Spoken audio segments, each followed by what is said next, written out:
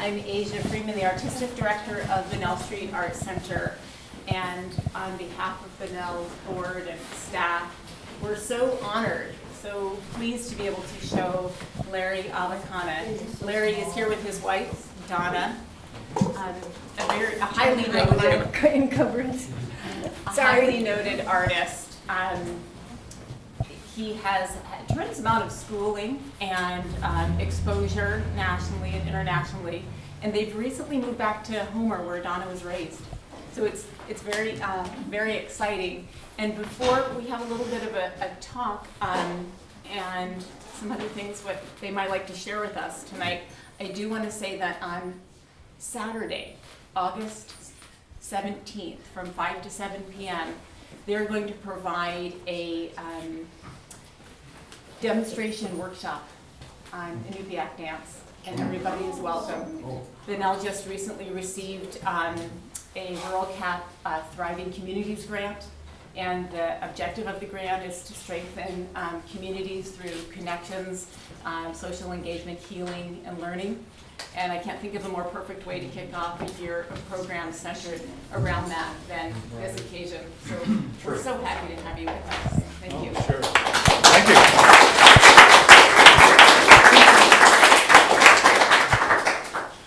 I'm Lawrence Ulaaq Sikjara Ahvakana. Ahvakana is my grandfather's name is Ahvakana. And so they put an A on the end for all our family. And so it's Ahvakana now. And so my father is originally from Ulaaq, Barrow. And my mother was born in Point Hope, Tigigaq. And so she's more Tigigaq and more of that instead of Barrow. She always says that. And so, but she's half Norwegian. Her father, it was back in the 20s, teens, 19 something, that Mr. Peterson, Captain Peterson, he had boats going up along the coast, and they called him the ice pilot. And so he went along the coast, and my Inupiaq grandfather, he couldn't sour any children. So he asked Captain Peterson if he could have a child. And so that's how my mother came about. She's half Norwegian. He was from Sandefjord, Norway. And so he jumped on a ship when he was just a kid, a whaling ship. And he was commercial whaling. And he was a hand on the whaling ships. And so he went to San Francisco and whaled through there. And he was stationed near there, called Jones Islands. And that's where she was raised, but she was raised part of her life on the island in an igloo. We call house igloo. And so in a sod house. And one of the stories she was telling me about that was that there were the men were out sealing, going seal hunting, and my mother, my grandmother, my great-grandmother were there, and so my great-grandmother was. So there was two polar bears coming towards the igloo, the sod house, and she was saying that if you undress to your waist and show yourself out of the katak, the kingak, the opening in the roof. That's where you came out during the winter sometimes, or in the summer, and then so they all three of them were up there, and they were shaking around and stuff, and really the men were coming home, and they saw this, And so they thought they were scaring the polar bears away, but it was the men. That's one of the stories she was telling me about. But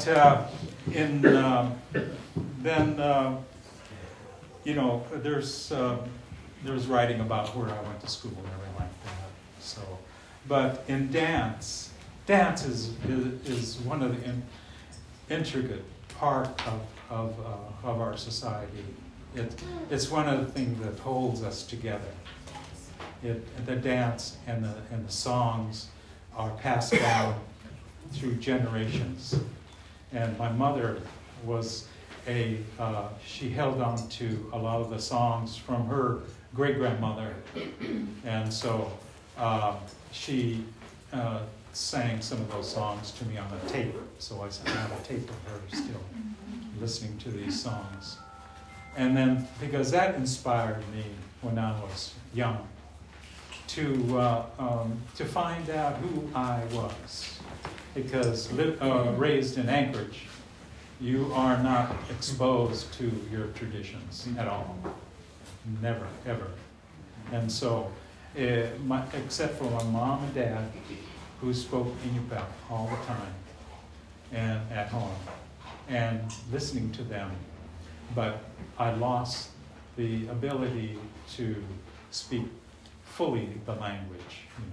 I can remember words and phrases and things like that.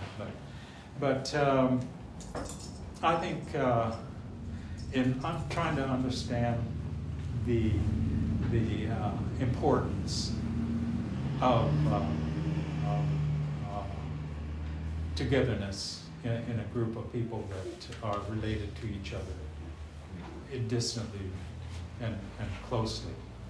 And so song and dance, and my aunts, they belong to a dance group, and also we help organize a dance group down in Washington, in Northwest Inupiaq dancers, and we learn songs from King Island. He was our leader, Alex Maktoyo, and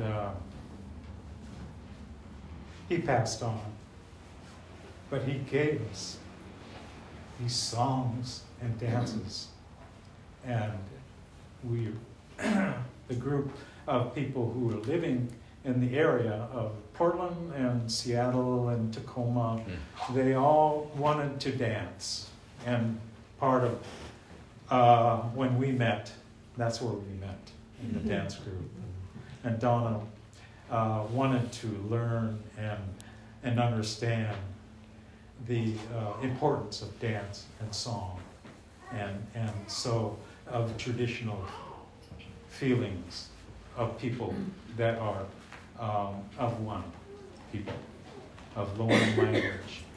The Inupiaq language is an Arctic slope, and part of it on the northwest coast of Alaska. So, in working with the art, as you can see, I look at a lot of the old mask forms, and also photographs of my ancestors that were raised in Prudhoe Bay area, and so we got some very good photographs of some of my uncles and my grandparents and my extra grandparents, So because when my grandfather passed on, she married another that was among the group in Prudhoe Bay. So there was there was houses along the Prudhoe Bay area, and men were and the villages didn't have villages, just houses in different areas, and very sparse. But when Captain Peterson had come up, there was a trading post that my mother was near at, and then she married the director or the storekeeper of the trading post, And he was John Smith, his name John Smith. He was from California.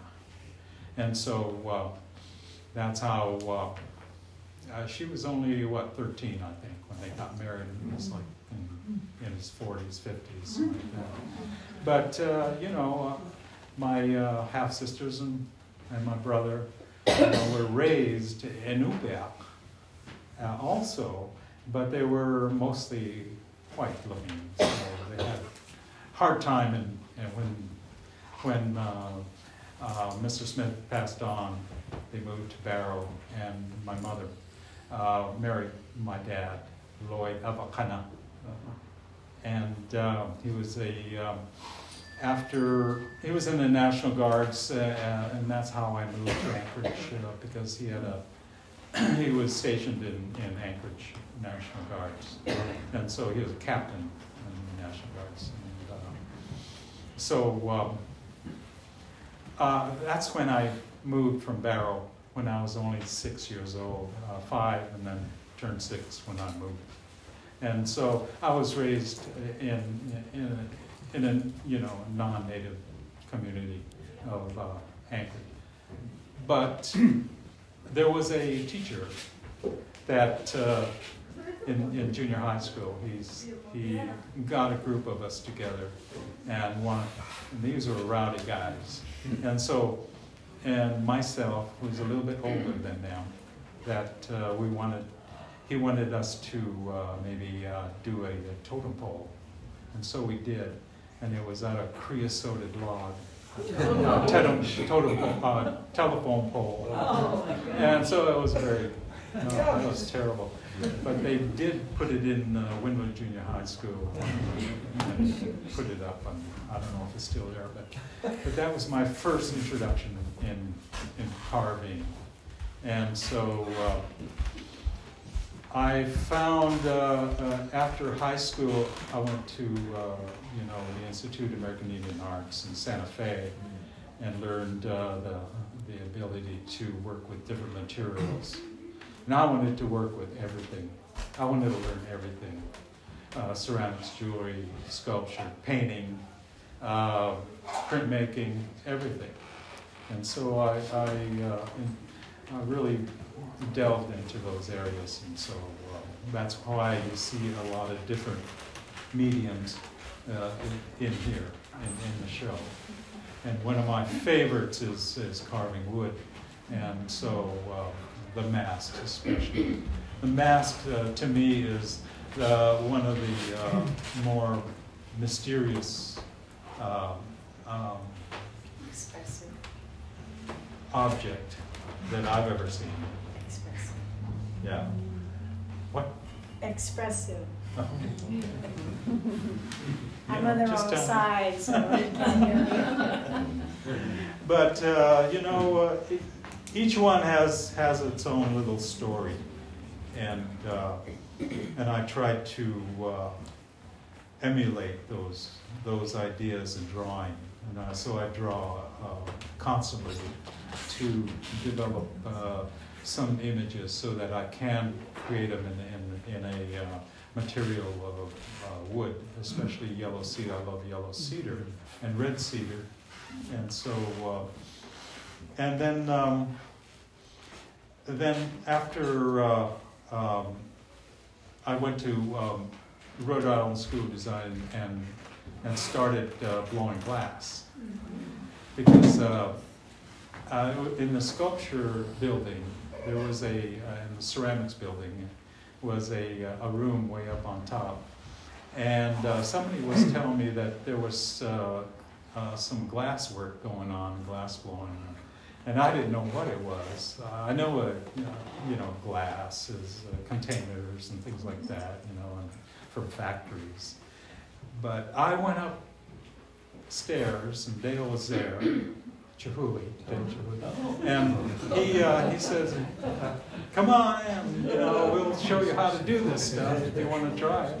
And I said, "Sure, And so I studied under him for about 2 years, and got the ability to blow glass, and also to build furnaces and kilns, and so I had that ability to do what I wanted to do in my work. So that was part of it.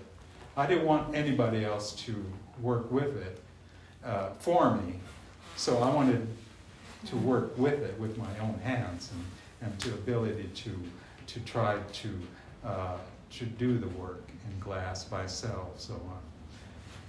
So Barrel. And I set up a glass studio in Barrow. I got a National Endowment grant and set up a glass studio in Barrow, and we blew glass up there for the high school. And but I had it in a Quonset hut, and there was a gravel floor, and I built these insulated platforms, but it wasn't enough. The permafrost started melting underneath it, so the furnaces started tilting, and so we had to shut it off. And it was about maybe half a year since we were blowing glass, and still they find chunks of red glass and white glass all over Barrow, and that's my glass. I had big containers full of glass and stuff, so it's all over Barrow somewhere. That's Questions? Questions? sure. And maybe you have any questions about anything, or so. How do you decide what material to make an object, an idea? How do you choose if it's going to be cedar or marble? Yeah, I pick out the material first. Then I did a lot of mass drawings, and I know it's going to be out of wood. So, and then suddenly, I had this feeling about maybe doing it in glass. So that's where these images, I did it out of clay first, and then cast a rubber mold for it, and then made the molds, and then put it in kiln cast these masks myself. And so I did a whole series of these mask forms, face forms, and then I do a lot of flat glass. And so the idea of what material, and that I learned the stone carving from an Apache from Santa Fe. His name is Alan Hauser, and he was my instructor for many years, and he was a very close friend for many years, and he'd always invite me to his studio and his home, and we'd meet, his wife, and then we'd travel. Then he'd take a group of us to Hopi. It was Third Mesa Hopi, and let's see, Charles Loloma studio, and he was a jeweler. And he was the first instructor at the Institute for Jewelry. And so he was very close friends with Mr. Hauser. And so we'd go over and see his studio and everything, and walk around Hopi. And so I learned how to do marble carving, the Italian style carving, with this pneumatic handle as only this big, and then you use chisels on the end of it. And so it's very, very movable, very, very flexible material with air, forced air. And so that's how I did the marble pieces. This one took me, let's see, 20 years. 5 years, 20 years to do, because it was. I did when I went to Colorado, Marble, Colorado, and it was there was a workshop there. Every year, anybody can go there and try to carve this type of marble, And so, the Yule marble. And so I started this there and kept working on it off and on in the studio, and kept, some artists like to, they have one project they continually work on and to reform and to change, and so that's what she came about. And especially with our dance group, we learned motion dancing. And so this is going over a rise, or finding your spirit, somewhere out beyond. And so that's this one. Does that answer some of that? Then bronze is just, like this piece over here is a Yupik dancer with a mask. I did it out of stone and then decided to do bronze off of it. So got a rubber mold, and the foundry did this for me. And then this one was out of plaster, this seal dancer, and so I got that bronzed. So I enjoy the ability to see the objects in different materials, not just one, but many. The ideas kind of flow from you, try to develop your forms. And it's a very personal thing, and very simply an activity, your own thoughts, and with your sketchbook. And so, any other questions? Any kind of questions, doesn't have to be a guard, maybe you want to know more about You can ask Donna something that you like. Donna, maybe you could talk a little bit more about the demonstration workshop on the 17th I mentioned on Saturday. Is it 17th or 19th? Or 19th, is it? Thank you. 19th, yeah, the Saturday, mid-month from 5 to 7. Okay, when we were part of a dance troupe down in Washington State, we did a lot of dances, a lot of presentations. We went to a lot of powwows, and we would dance for them, and we would dance at school functions and whatever. And usually what we did was, for them, we would just dance. There was a whole bunch of tribes, and us would all share their dances, whatever. But when we were invited specifically for an event, what we would do is tell the people about who we are, where we're from, and why we do what we do.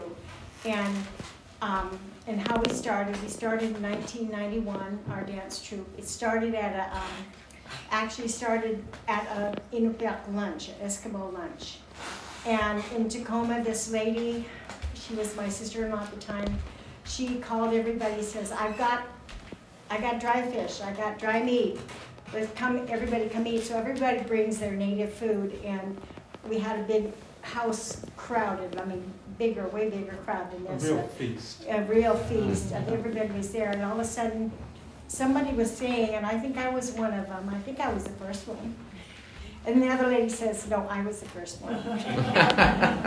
Anyway, we said we should have a dance troupe. And then, actually, she's the one that said, well, I have a cousin and he knows songs.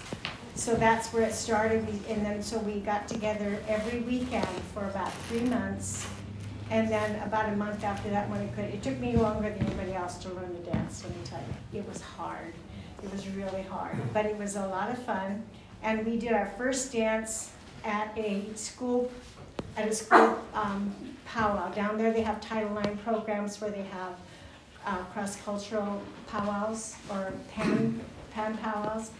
And so we did our first dance there, and I won a chair.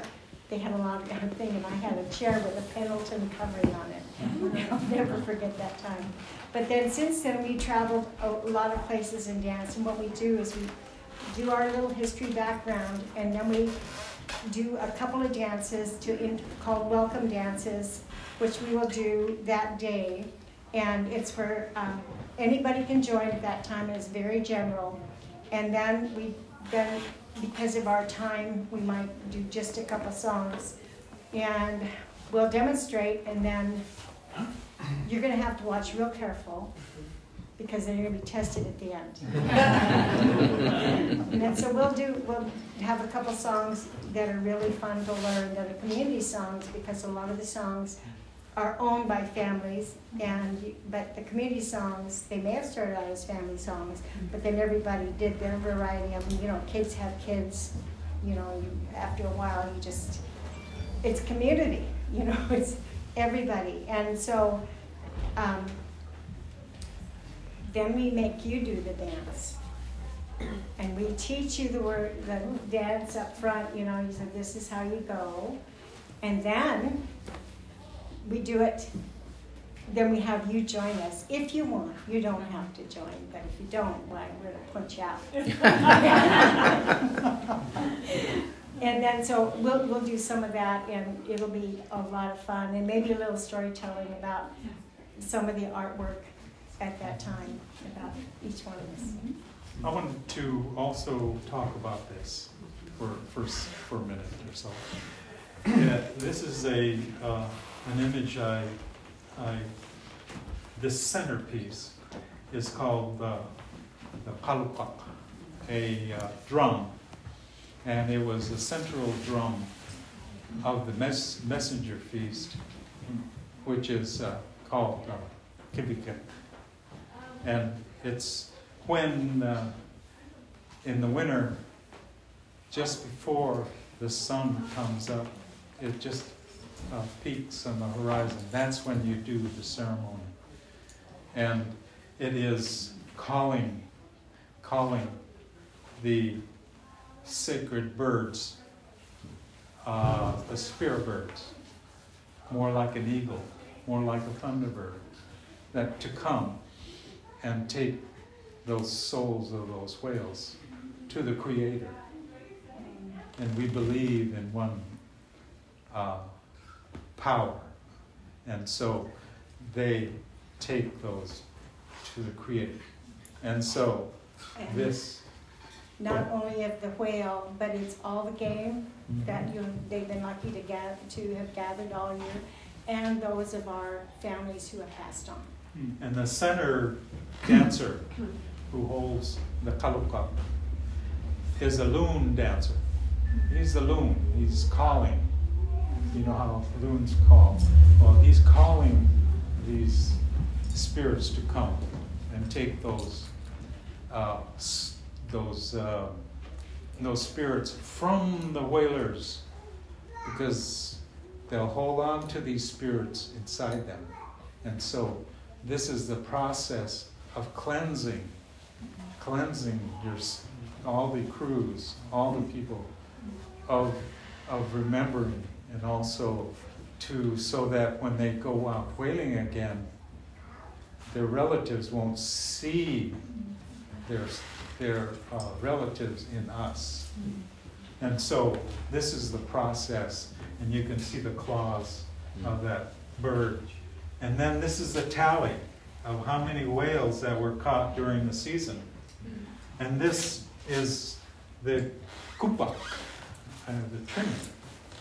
But they're real fancy trimming sometimes. And this is one that my mother did. She was a skin sewer, and she made fancy parkas.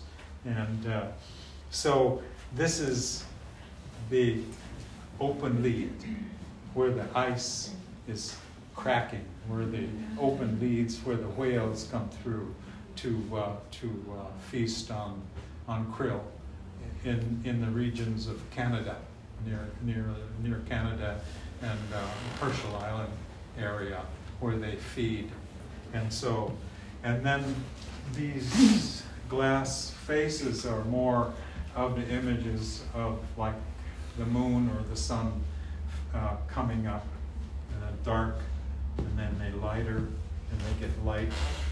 And so you can see the trimming on the top is the sacred mountains, where the eagles are located. As you know, eagles live high places, so that represents that, and then the water, and then the land. And so and Kibikik starts in February, usually when that sun comes up. And so all the villages come together and bring their best dancers, best drummers, and some of them will bring new songs to show the community of Barrow, because and then the kalupak and then the dance. There's a process of which village is going to perform the kalupak, and so there's runners from each village, and they'll do a run throughout the village of Barrow, and the first one that comes, that's usually in the summer, when they have nalukatak, which is the ceremony for passing out the whale products to the community. We don't sell it, we only gift it to everybody. They get a small portion, you know. That's how we do our process of giving, and also the process of giving all the whale parts to the people. And so the Umelek, the whaling captain, and his crew are gifted with a very pride of helping the village and extended villages with food from the whale. And so you can see there's a book. There's a small, there's a pamphlet book there, and no, the big book is, big book. Yes, that's the that's a ceremony there, and you can see it in all the pictures and all the different dancers and different groups. And then we invite like the King Islanders to come and dance. And then there was some Siberians came and danced, and there were cousins of King Islanders and also of Little Daimi. And so they, you know, when Russia had the border and wouldn't let people, cousins, to migrate back and forth to celebrate, and so they stopped it. And then now only a few can come over to do dances and show their dances and their songs. And so they came. And also there's they had Aztecs come up and dance. Wow. And so they showed their dances, you know, and also Tlinkits and a few of the Haidas came and shown their dances also. And then also the Anangan people came and they danced. And so it's a great ceremony of giving and sharing cultural differences together. And so it's just an amazing event. And usually it is every other year that we have it in Ulaaq, Barrow. So that's why I wanted to tell you about this piece. And the material is very sacred material because it's over 1,000 years old. You know, it's from the butt of the cedar trees, and this one was a very large piece, and so that came from that. And I think I feel that it helps to give it more of the feeling of what would you call it, pride and a very sacred feeling of the material. So but I want to share that. Yes? So for, you said other stories were acceptable. Would you care to share how you guys met? You said a little bit of it. Which one? Would you care to share how you met? Oh. Well, she was wondering who this Larry was, because I didn't go to the dances for several dances, practices. And so one day I came with a skin.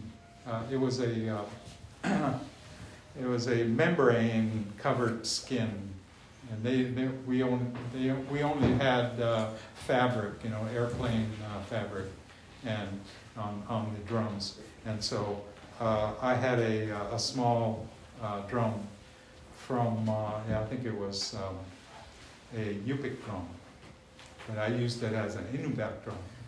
And so it had a membrane of the walrus stomach lining, I think it was. And so it's a membrane that you use for drumming. In Barrow, they use the whale liver membrane around the liver that they use for the drums. And so when I arrived with Alex Mukduyuk, him and I, were, we just kind of combined, Bonded. Just Bonded.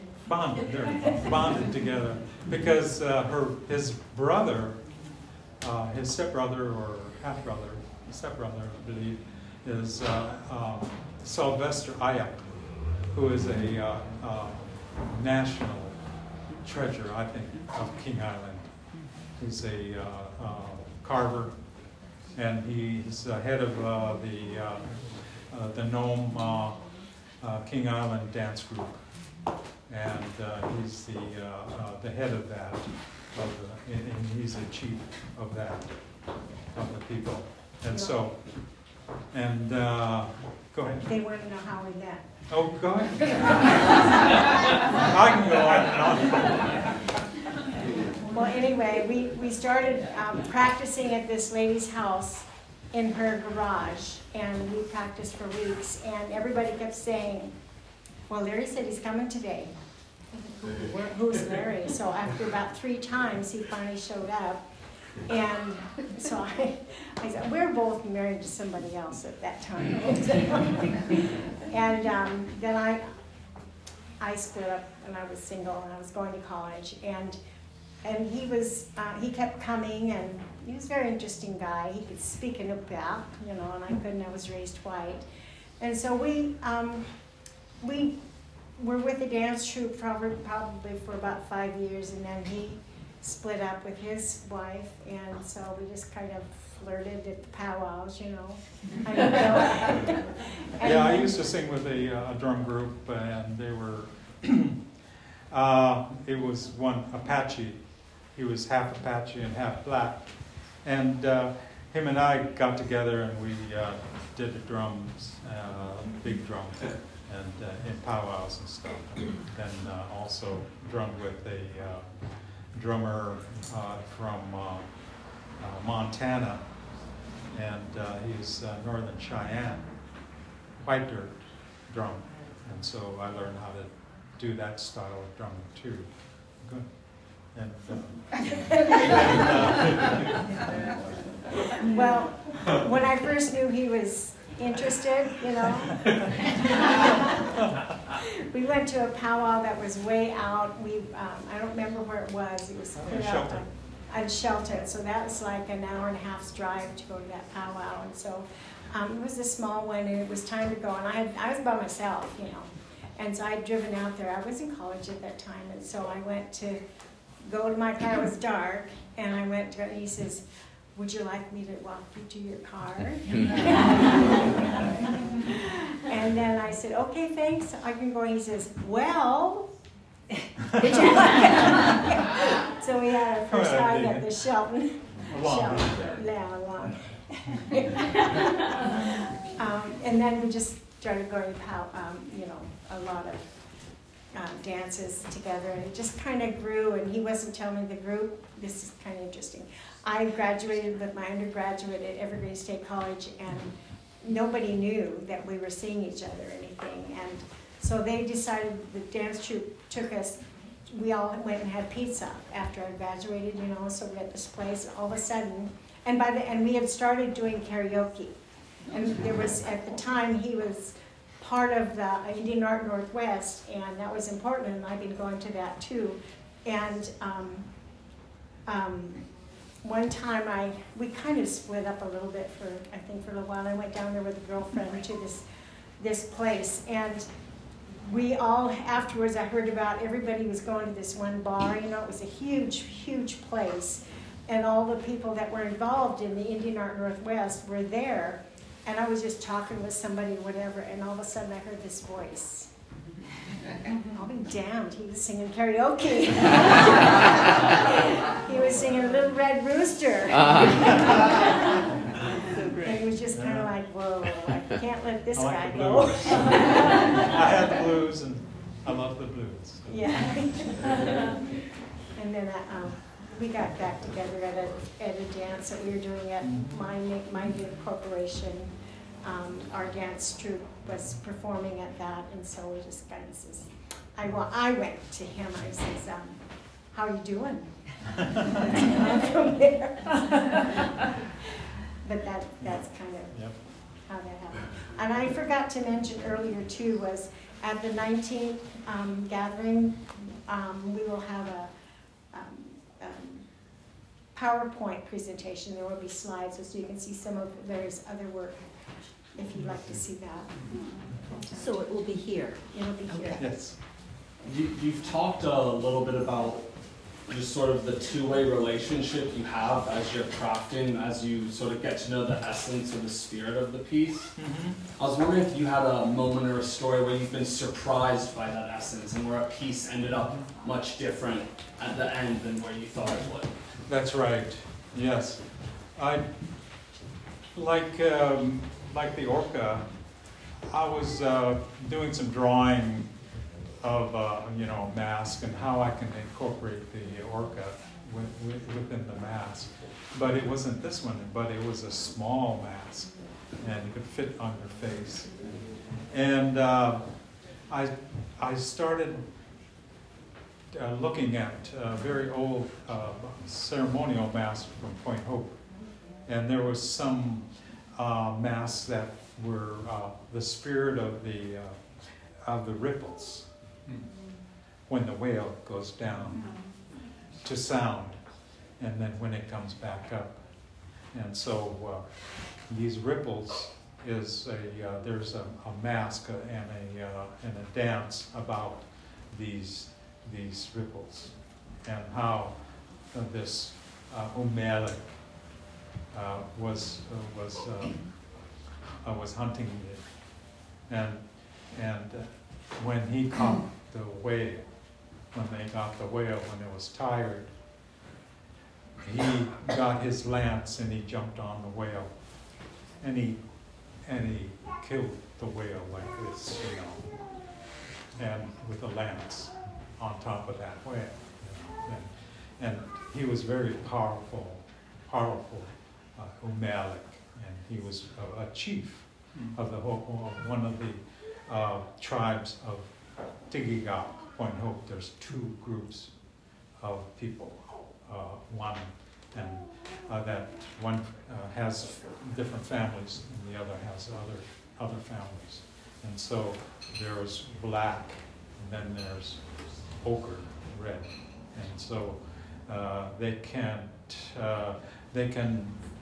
intermarry, but each one you can't marry within your clan. So that's how I was looking at that mask about that. And so half was that, and the other half was the whaler. And but he wasn't a whaler. He was a whale. And then there was orcas coming, to take nips off that whale. And so there's one orca swimming here, and suddenly I found another orca coming through this way in a dream. And so that's how that mask came about. I think we'll have an image of that. But it's a very, I just love that mask. Thank you. How did those two other masks, the orca and the loon masks, how did those come about?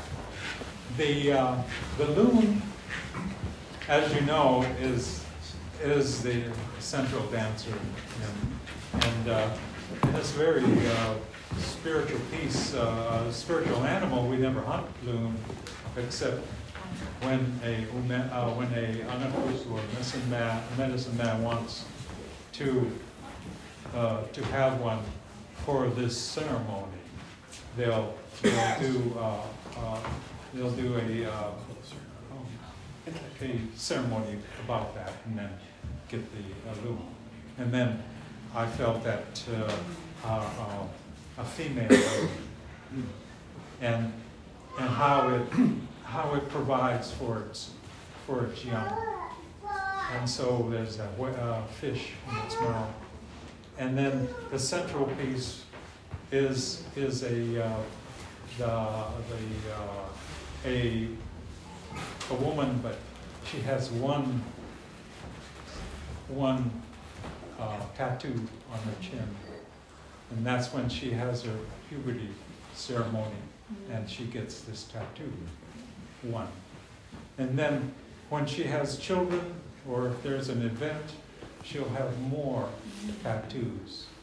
So I've seen, like a lady I met, she had 19 children, and so she had 19 lines on her chin, and so that represents the ceremonial of this young woman.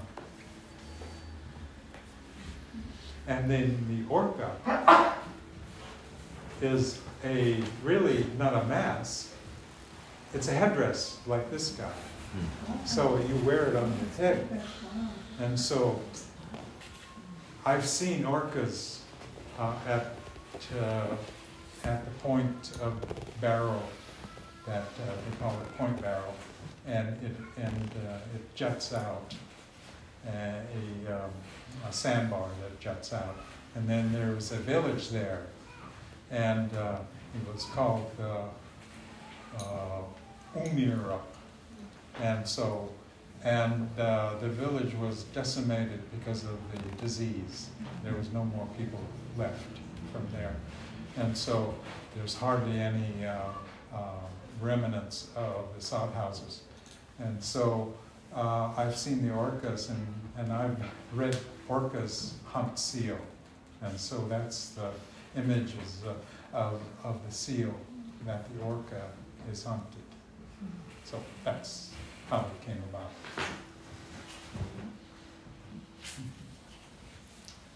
Thank you so much. Oh, you're welcome. Thank you very much for coming. And it's very, very, just right to my heart. Thank you. Thank you.